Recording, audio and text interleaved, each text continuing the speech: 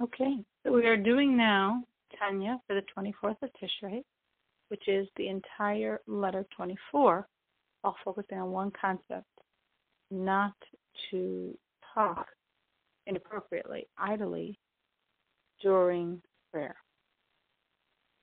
So the Rebbe begins in this letter by saying that a person shouldn't make himself wicked before God during that 1 hour of prayer that he has chosen that people can stand before him. It's a very auspicious time, especially when you're in a synagogue, which is a miniature sanctuary, and you're all gathered to pray, to visit God, to connect to God in all of his glory. And even though we're in exile, even though we're in a state of impurity, the divine presence abides among the Jewish people. And at the auspicious hour of prayer, the Almighty himself comes, so to speak, to visit the divine presence that resides constantly among the Jewish people.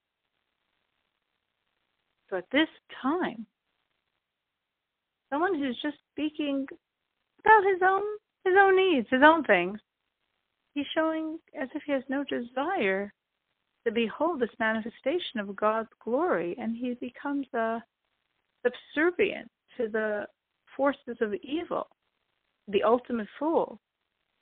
It says the fool doesn't desire understanding, meaning he has no desire to contemplate and behold the glorious splendor, the greatness of God, which is revealed at the time of prayer, revealed above and revealed below for those who really desire to gaze upon God's glory and greatness, which guards itself in the words of prayer, which becomes revealed to each person according to his understanding and according, of course, to the root of his soul.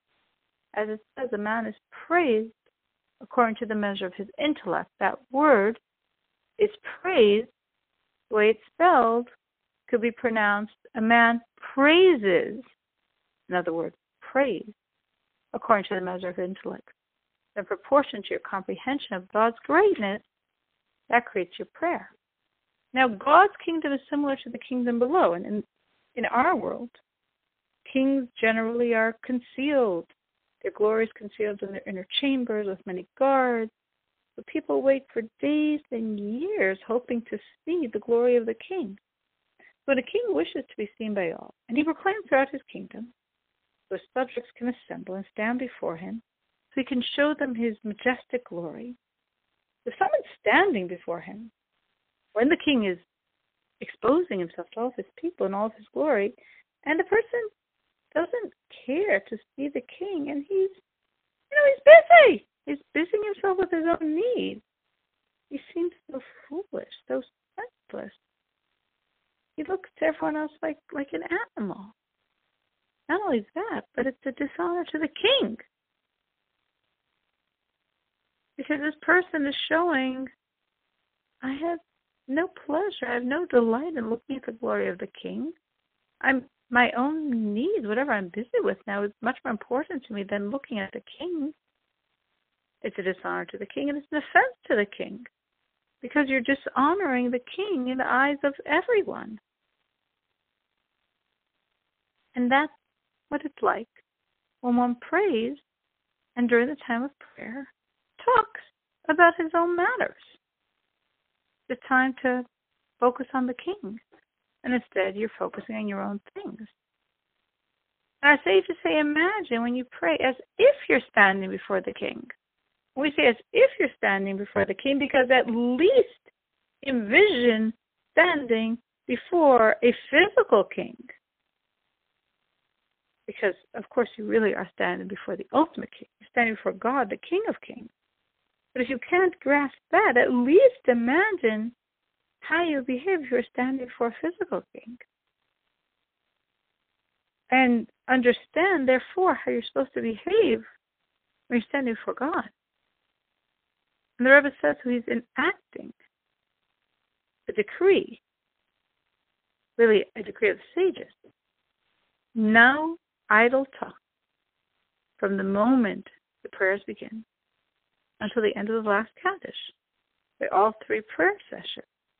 And if someone intentionally disobeys, he should sit on the ground and beg three people to release him from excommunication that results from disobeying a rabbinic decree. And if he repents, resolves to change his way, then retroactively he won't have any punishment applied to him. Because we're only talking about people that are rebellious and willfully sin. And obviously this doesn't apply to someone who forgets and unwittingly says a few words.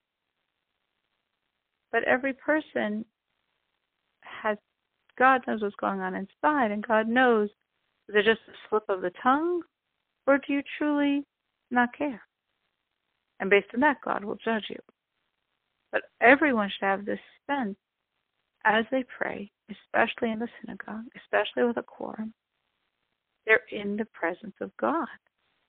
And knowing you're in the presence of God, to behave accordingly, appropriately, and with reference to God who's coming to you at this time.